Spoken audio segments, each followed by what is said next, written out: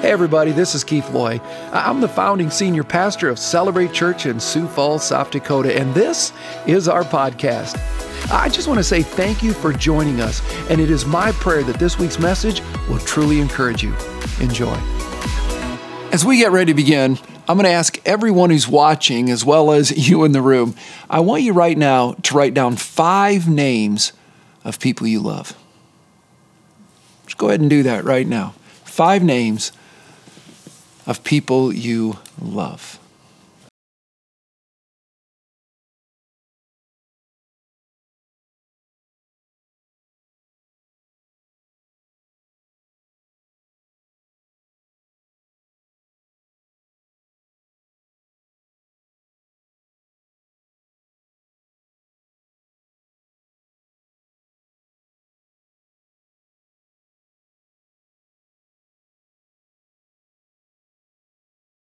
All right, thanks for doing that. And we'll come back to that in just a moment, okay? The New York Times printed a story that I just love. It's about a little boy who was riding the bus. So picture this right now, a young little boy all by himself, so it seems. He sat very close to a woman dressed in a gray suit that everybody assumed was her son, and she was his mother, until another lady sat down beside them on the seat.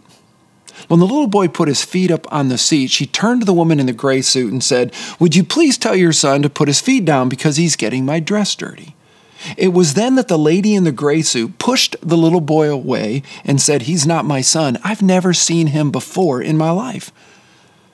The second lady looked at the boy quite sadly at this moment, and then she asked, "Are you traveling alone?" "Yes," he said. "I always travel alone." Little bright smile on his face. "My mommy and daddy are both dead, and I live with Aunt Clara. But Aunt Clara thinks that Aunt Mildred ought to take care of me sometimes and do her turn. So whenever she gets tired of me, she sends me to Aunt Mildred. I'm going there right now." The woman then asked, "It must be tough traveling alone." To which the little boy then hung his head. And he said, "Yes, it is. So whenever I see someone with a kind face, I sit as close as I can to them, and I pretend that I belong to them and that they belong to me." Now, I just want you to think about that story for a moment. I wonder if that's a picture of what God's church is supposed to be. Where people in their brokenness would want to come to a place and sit and be as close as they can to the people because they feel they're never alone. And that we would want to sit next to them as close as we can, that they would never feel alone. I just wonder if that's really the picture of God's church when it comes to the unsaved, when it comes to the broken, when it comes to the marginalized people of our world. Now, if you have your Bible, I want to invite you to go to Matthew 9. I want to invite everyone to go to Matthew 9. Now, this is a message I've preached before, and it's been quite some time, to be honest. And I'll make this statement as we look at Jesus, and I'll just give you some things in advance, that Jesus saw people, Jesus had compassion, and Jesus met their needs. We talk about these over and over in this church. We're going to do that again, but I want to take a little bit different road, if you will, in unpacking them. So if you will, Matthew chapter 9, beginning in the 35th verse. Here's what it says. Jesus went through all the towns and villages, teaching in their synagogues, proclaiming the good news of the kingdom of heaven. Now, let me just read that again. Jesus went through all the towns. Notice, he's not sitting, he's out moving. He's not just in their town or his town, he's in everybody else's town as well. And he's teaching in their synagogues. He's not just visiting. There's something very purposeful about his visit. He's teaching in the synagogues, and notice what he's doing. He's proclaiming the good news of the kingdom of God. He's telling people about what really matters most. It goes on to say, and healing every disease and every sickness. When he saw the crowds, he had compassion on them. I would like you to circle that word compassion, if you will. If you have your Bibles open, just go ahead and circle that word compassion. We're going to come back to that in a moment. When he saw the crowds, he had compassion on them because they were harassed and helpless like sheep without a shepherd. Then he said to his disciples, then he said to those who claim to be followers, that those who go to church, those who say, I am a Christian. He says to his disciples, the harvest is plentiful, but the workers are few. Ask the Lord of the harvest. I would encourage you to circle that word ask. Ask the Lord of the harvest to send out workers into his harvest field. Now, when we talk about this, we're looking at the fact that the church is the hope of the world. And therefore, if we're going to be the church, we need an example by which to follow, true? And Jesus is to be the example in every area of our lives. And so we're going to look at three things that Jesus did. But listen to this. I want you to listen to the words of Jesus in John 13. He says, I've given you an example to follow. Do as I have done. Paul says in Ephesians 5, live a life filled with love, following the example of Christ. So it's crystal clear that Jesus is to be our example, correct? So let's look at three things that Jesus did. Here's the first one. Jesus saw people. Jesus saw people. Go ahead and write that down. Jesus saw people. Now I want to ask you something. Do you know anyone who has selective hearing? Go ahead, guys, raise your hands. Go ahead, ladies, point at him, okay? Because we know it's true, right? But ladies, there's something that you need to know. There's something that you need to know when it comes to us guys. For instance, when you ask us to go to the store, to lay down the mulch, wash and wax the car, get the kids from school, rent some videos, and finish the rest of the dishes, that's not what we heard. What we heard was go lay down and get some rest. Okay? I mean, it's just a few of those selective words in there that seem to matter more to us, okay? But here's the deal. I believe that just as true as there's selective hearing, I believe there's something called selective seeing. I just do. For instance, a blind man was once asked what his greatest obstacle was that he had to overcome. And here's what he said, that people see me as blind. This is a blind man. What's the greatest obstacle that you have to face? And he says that people see me as blind. They express sympathy, but I don't want sympathy. I want them to understand that I'm not just blind. I want them to see me. And I don't believe it's just him. I believe it's everybody in this world, and I believe it's also everybody in this room. Everybody wants to be seen. But they're all around us. They sack our groceries, they serve us food, they sit beside us at work, and like a child on the playground, everybody's raising their hand saying, someone pick me, someone notice me. I'm right over here. Everybody wants to be seen. That's why I commit to believe that it's why people chase what they chase. It's why people do what they do. It's the hope behind everyone's hurry. It's the meaning behind everyone's madness. Because if I could just be this, if I could just do that, then I would be something, I would be someone, and someone would, what? Say, wow, I see you. It's why we do what we do. Isn't that interesting? I don't know if you've ever seen the movie Groundhog Day. I just love it. It stars Bill Murray. It's quite an old movie, but it's literally what it is. It's Groundhog Day, and it's a day that keeps repeating itself. Now, he doesn't know it. See, Bill Murray is a weatherman, and he has to go out and do all these really stupid, if you will, reports. He wants to be the main dude, but he keeps getting sent out. So he has to go to Punxsutawney, Pennsylvania, and he has to do a story on a hog, if you will, okay? A groundhog. And he's quite really, if you will, frustrated. So he makes a mockery of it.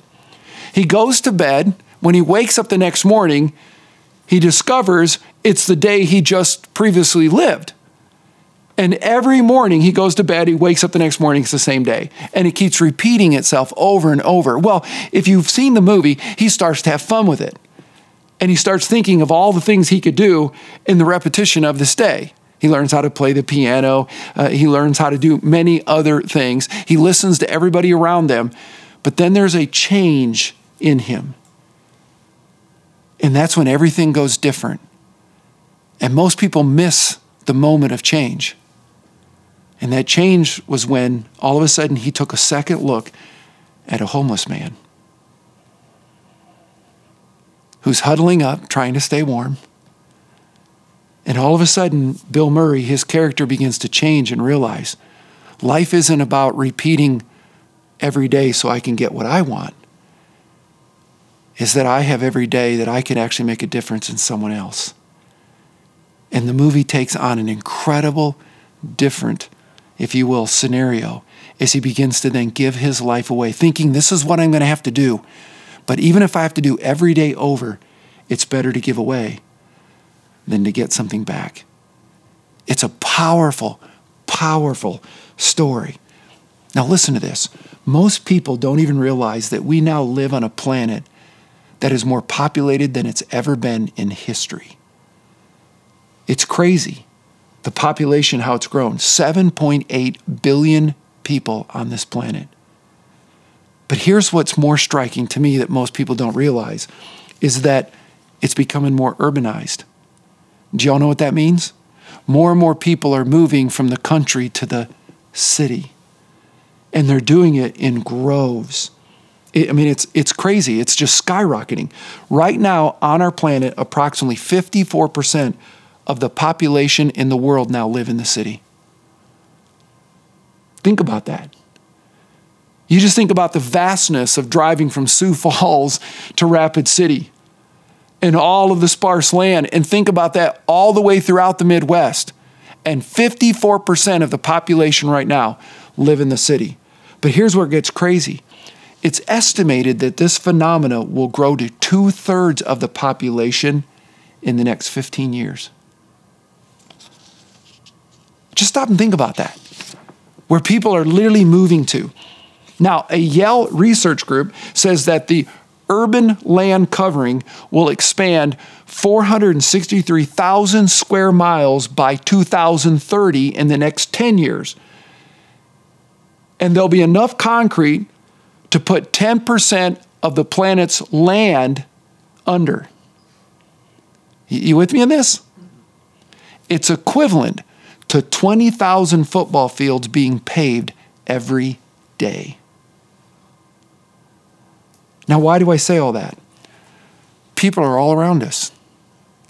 And according to all of these studies, there are going to be people living right on top of us. And yet, what's crazier is that right now we are more alone than we've ever been. Think about that. Gallup found out that 40% of Americans alone experience intense feelings of loneliness every day. Almost half of Americans, and when they talk about intense feelings of loneliness, bordering suicide. Every day in this country. You might want to write this down. We're growing closer and yet further apart at the same time. We're growing closer and further apart at the same time. I mean, think about it. Have you ever been in a conversation and feel like the person that you're talking to is looking right through you? Ever been there? By the way, welcome to my world every time I preach. Okay, anyway. But Helen Keller, how many times have I said these words? The greatest human tragedy is not blindness, but having seeing eyes and yet cannot see. And yet cannot see. We're supposed to be light in darkness, is that right? And Jesus said, light begins with sight. How are we going to bring hope when we can't even see the people that we want to bring hope to? There's something drastically wrong. How we see is paramount. Isn't that just true? Now, let me ask you this. All day today, what did you see? Please don't answer. Did you see any people as a potential? Or every person you ran into was more of a problem? They didn't see the green light and made you have to stay for another one. They were standing in the line talking or distracted and they were taking longer than they should. What do you see when you see people? That's why Jesus said in John 4, open your eyes. Open your eyes and take a good look at what's right in front of you. It's right in front of you. The fields are ripe. It's harvest time. There's people all around us, and we just noted that they're starving for attention. They feel lonelier than they've ever been before. They're just waiting for someone to say hi. By the way, I'll say this. The worst time to gain your eyesight, I think, is going to be when you and I are in heaven, and we're looking around and seeing so many people we love not there. They're in hell. That's a really bad time to open your eyes. But Jesus didn't stop there. Before we go on, what's going through your mind right now? What's going through your heart? The whole concept of seeing and being the light in the darkness. I just had this thought going through, like, what if I'm reading Revelation, it talks about God's glory is filling the whole space, so there's no need for artificial light or different light because his glory just fills it and you can see everything. And I just thought, what would that look like to see all the time? To see people, like you had mentioned in Groundhog Day, was it? The homeless man on the side of the road. To see your husband and be able to kind of press in and maybe just see how his day is before you're asking him to go take out the trash. Just to see all the time. I don't know. I'm still marinating on it, but that thought just came to mind as you were preaching.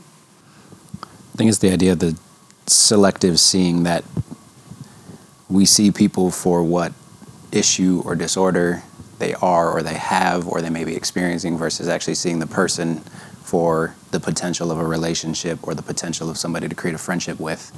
I used to talk about it a lot working with students, the idea of, oh, this student has ADD, ADHD, this student has EBD. Like, you label them and you give them this label, and a lot of times you see students live up to that label.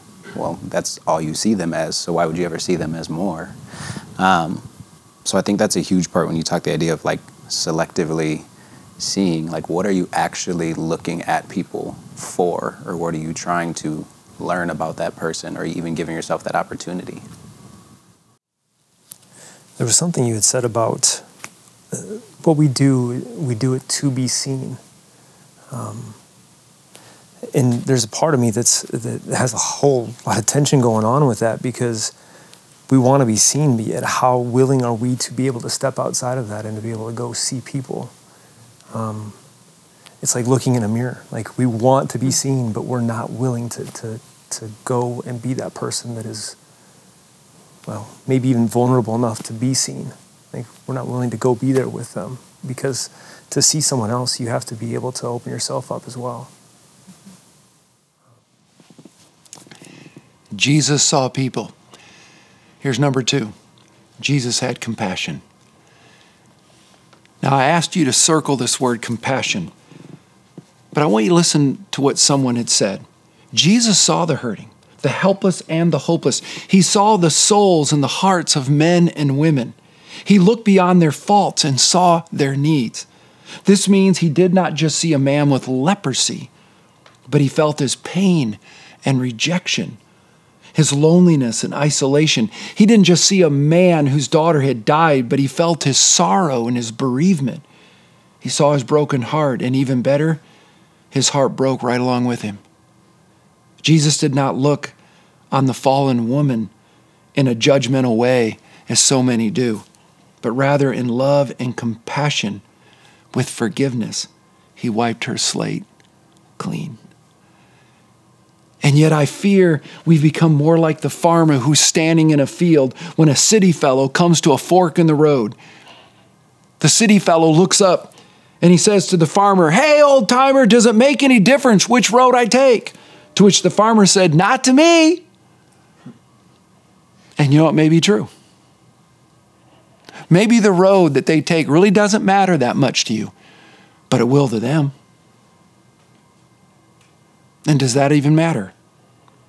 Because Jesus said, "Wide is the road that leads to hell, and many people will go down it." To put it in more simpler terms, the harvest of mankind is a matter of heaven or hell. It ought to matter to us. Does it? This word compassion is the Greek word splanchnizomai. Okay, great word to pronounce. Maybe you've heard of splanknology. Some people haven't, but that's the study of the gut. This is where the word compassion comes from. It means to be affected so deeply at the gut level. In other words, the compassion that Jesus felt toward people stirred him at the deepest of level. In fact, it literally made him sick. We read the words, like sheep without a shepherd. But to Jesus, that was a big deal. It made him sick when he looked out at people and saw their pain and their struggle. It tore him up on the inside. And that's exactly what Paul said in Romans 12, love from the center of who you are. But most of our love is from the outside, isn't it? It's conditional. Has all these little strings attached to it. But compassion, you need to understand, is not a spiritual gift. Compassion was a command. It's a command. In Galatians 6, it says, carry each other's burden. It doesn't make it a suggestion. It says to carry each other's burdens. And in this way, we fulfill the law of Christ. In Romans 12, it says, share with the Lord's people who are in need. It's just what we do. See, the natural byproduct of a person coming into a personal relationship with Jesus is they just become a more loving person. Which is really this: if your life is devoid of love and you have little or no compassion for people, can I tell you the conclusion is crystal? Your faith isn't what you think it is. In fact, I'll just be right up front. Your faith is crap. It's just sad. Jesus will never, ever tell someone, welcome into heaven. You never miss church. Welcome into heaven. Boy, you read my Bible. Welcome into glory. Man, were you a giver? Those words are not in the Bible. Jesus says, welcome in to the kingdom of God, which was prepared for you from the foundation, from the very beginning. I was hungry. You gave me something to eat. I was naked. You clothed me.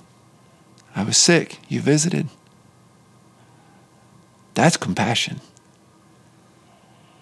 Helping people, understanding their brokenness and meeting them there and providing hope. Jesus saw people. Jesus had compassion, but he did one more thing. But before we go there, what's going through your mind? A few months ago, I had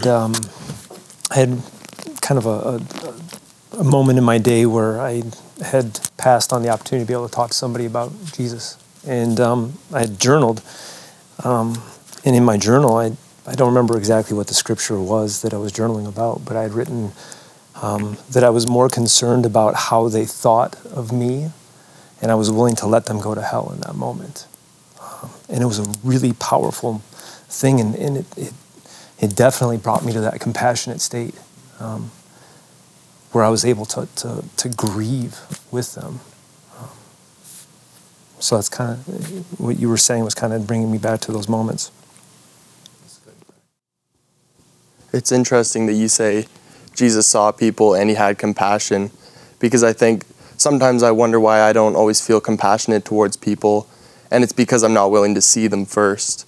I've become so uninterruptible. I'm too focused on my own agenda and my own schedule that I miss the people around me. But if I want to truly be Christ-like, if I want to be compassionate and loving towards others, I need to be interruptible, because that was one of the biggest things about Jesus. No matter where he was going, he would stop for anyone who wanted to talk, anyone who wanted to ask him for something. Jesus was interruptible, and that's where that compassion came from.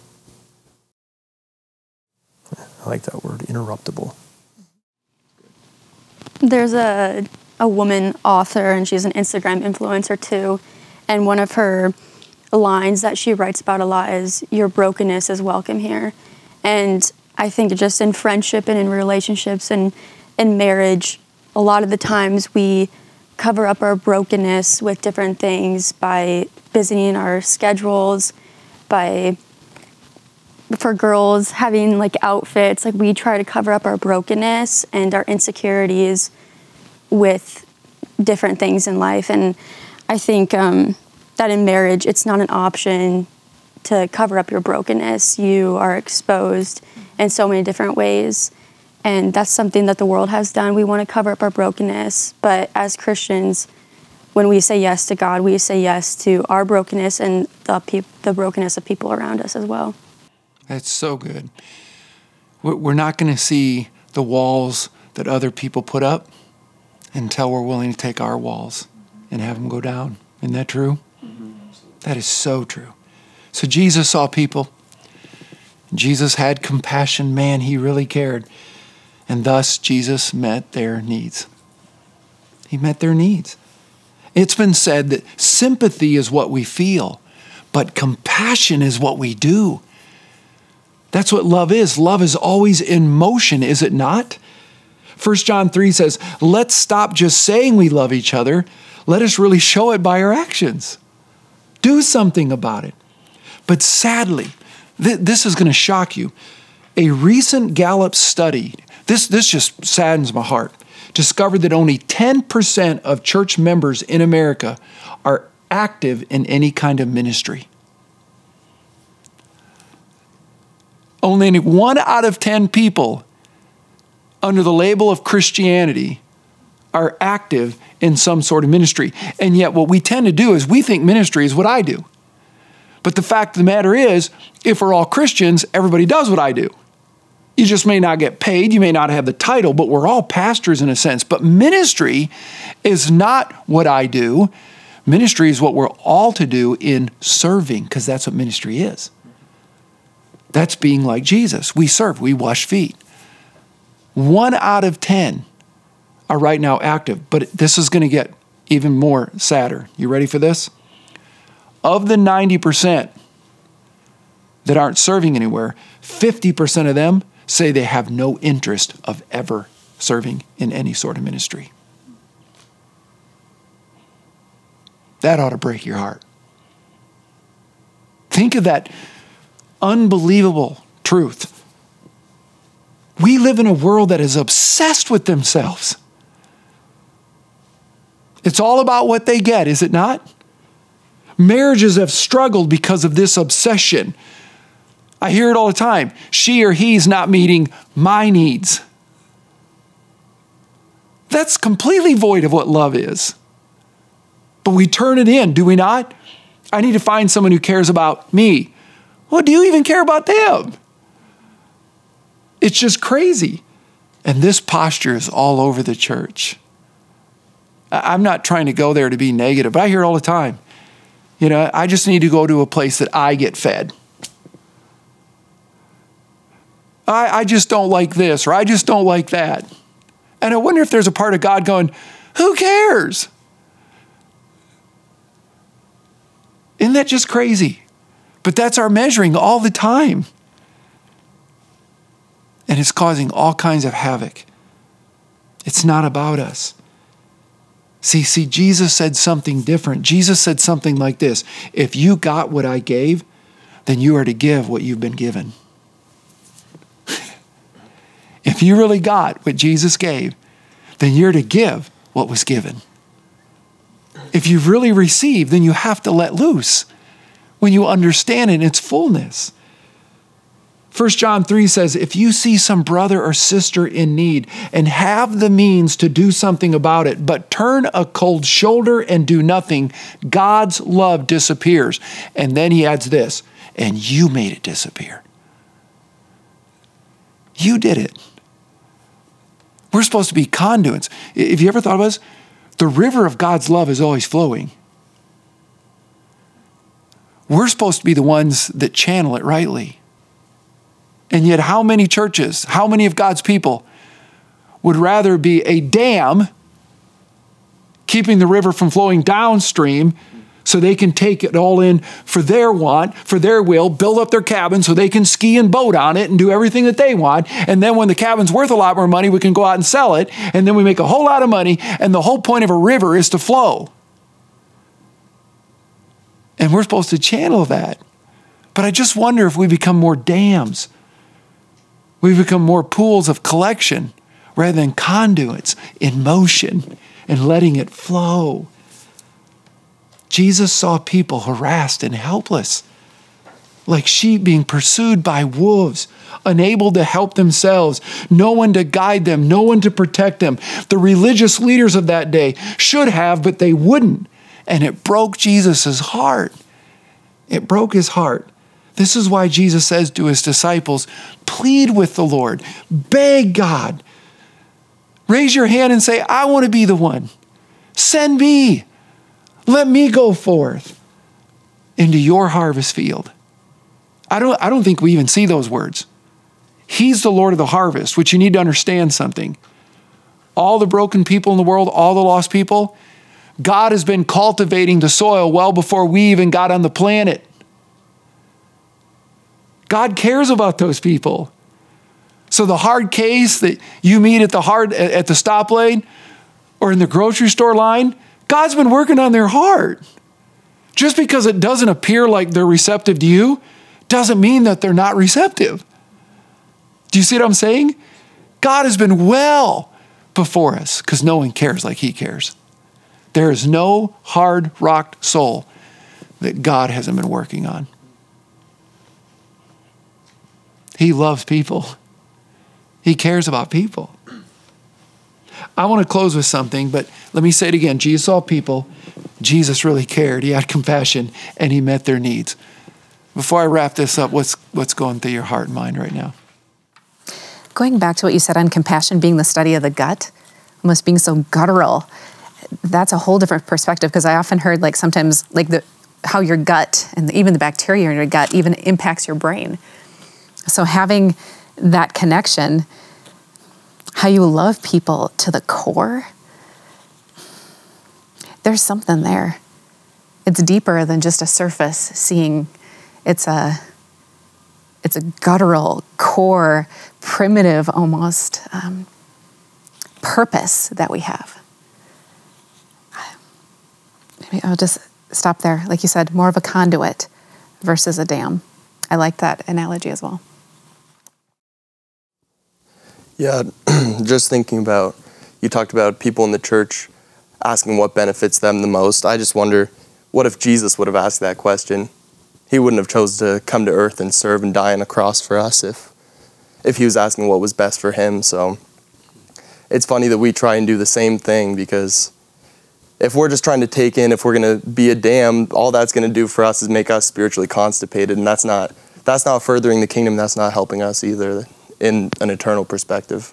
I think if you took it with everything we've talked about, like Jesus sees people, Jesus shows compassion, and then he's able to meet their needs.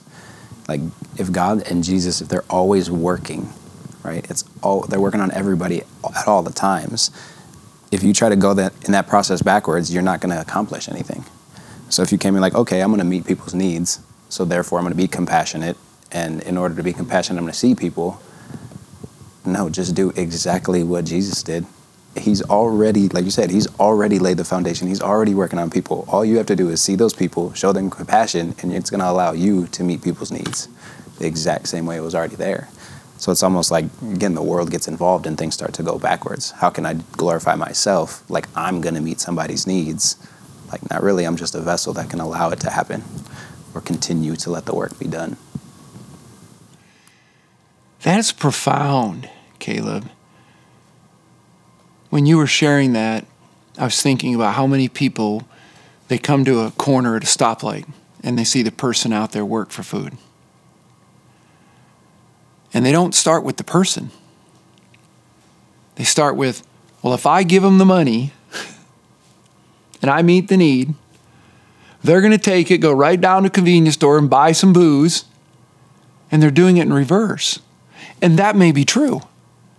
But if we stop for a moment and look and go, okay, if I give him the money, yeah, he might go do that. That was a little boy once. It was a little girl once.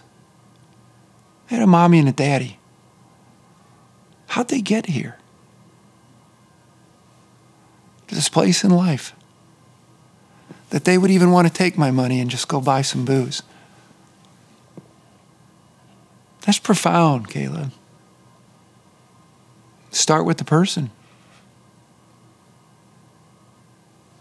Jesus did.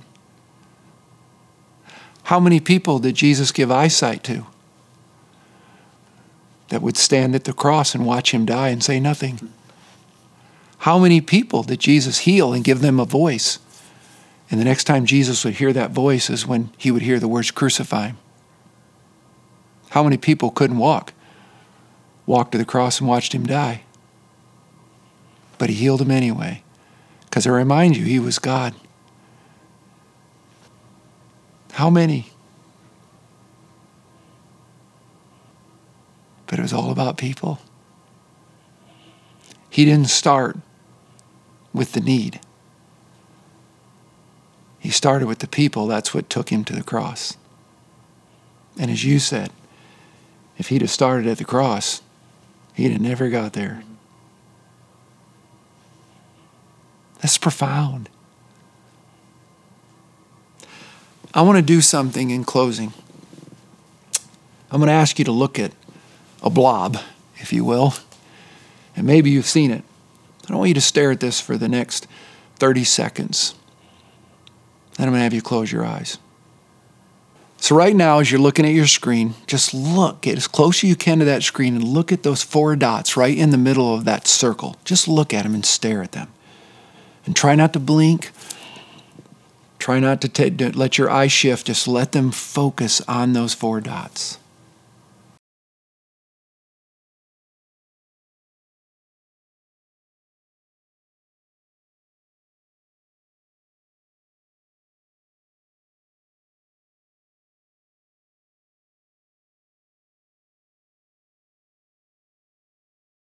Now what I want you to do is just lightly close your eyes and look up. Do you see Jesus? Do you see Jesus? It's amazing, isn't it? But church, that's what I want you to get. The way to be Jesus is we need to take the time to really look at Jesus. For the more time you spend with him, that's why I'm in the Word of God, not because it's a nice Bible study moment. It's not because it's some ritualistic thing I need to do. That's why I don't like the word devotional, because it sounds like some little thing that you can do to get by and then get out into the world. The reason we look like the world is because we're spending too much time looking at the world. But if we would just look intently at Christ, he said, if you seek me, you will find me. And get this, if you find him, you're going to become him. And we're going to do what Jesus did. Jesus saw people. He looked intently into lives. He looked intently into your life. He saw people. He had compassion at the deepest of levels. And therefore, he meets needs. That's why he went to the cross. For God so loved that he gave his only son. It was the joy set before Jesus that he endured the cross. You know, Martin Luther said it this way: we need to look intently at Christ so we can become little Christ in our world around us. I just like that. Now, I told you in the beginning to write down 5 names. Now, I want you to look at your list again. Then I'm going to ask you some questions. Of the 5 names you wrote, was the first name or any of the names your name? Isn't that interesting? Maybe that's part of the problem. For Jesus said, love your neighbor as yourself. You see, too often we want to look outward, don't we? And if we're not careful, by not starting with ourselves and receiving God's love and realize the incredible love he has for us, that we grow in that love, it's going to be impossible for us to really give that love and to be that love. You see, we can spend a lot of time, watch this, starting with compassion and doing a lot for people. But Paul said what? But if you have not love, and love always begins here. You see, on my list, the first one is me. That's not a narcissistic thing, and that's not an egotistical thing. I think it's a humbling thing. I have to spend time with God. I have to spend more time there. I need to grow, to be more like Christ. I need to be with Christ. And I love the person God made in me. All his flaws, all of his failures. But the second thing is this: of the 5 names, do all those 5 people know Jesus? If they do, I want you to understand something. I'm going to pray here in a moment that God would add one more to the list who doesn't. Because if those are the 5 people you love, you're not making much difference for the kingdom right now in this world. They already know the Lord. We need some new loves in our lives.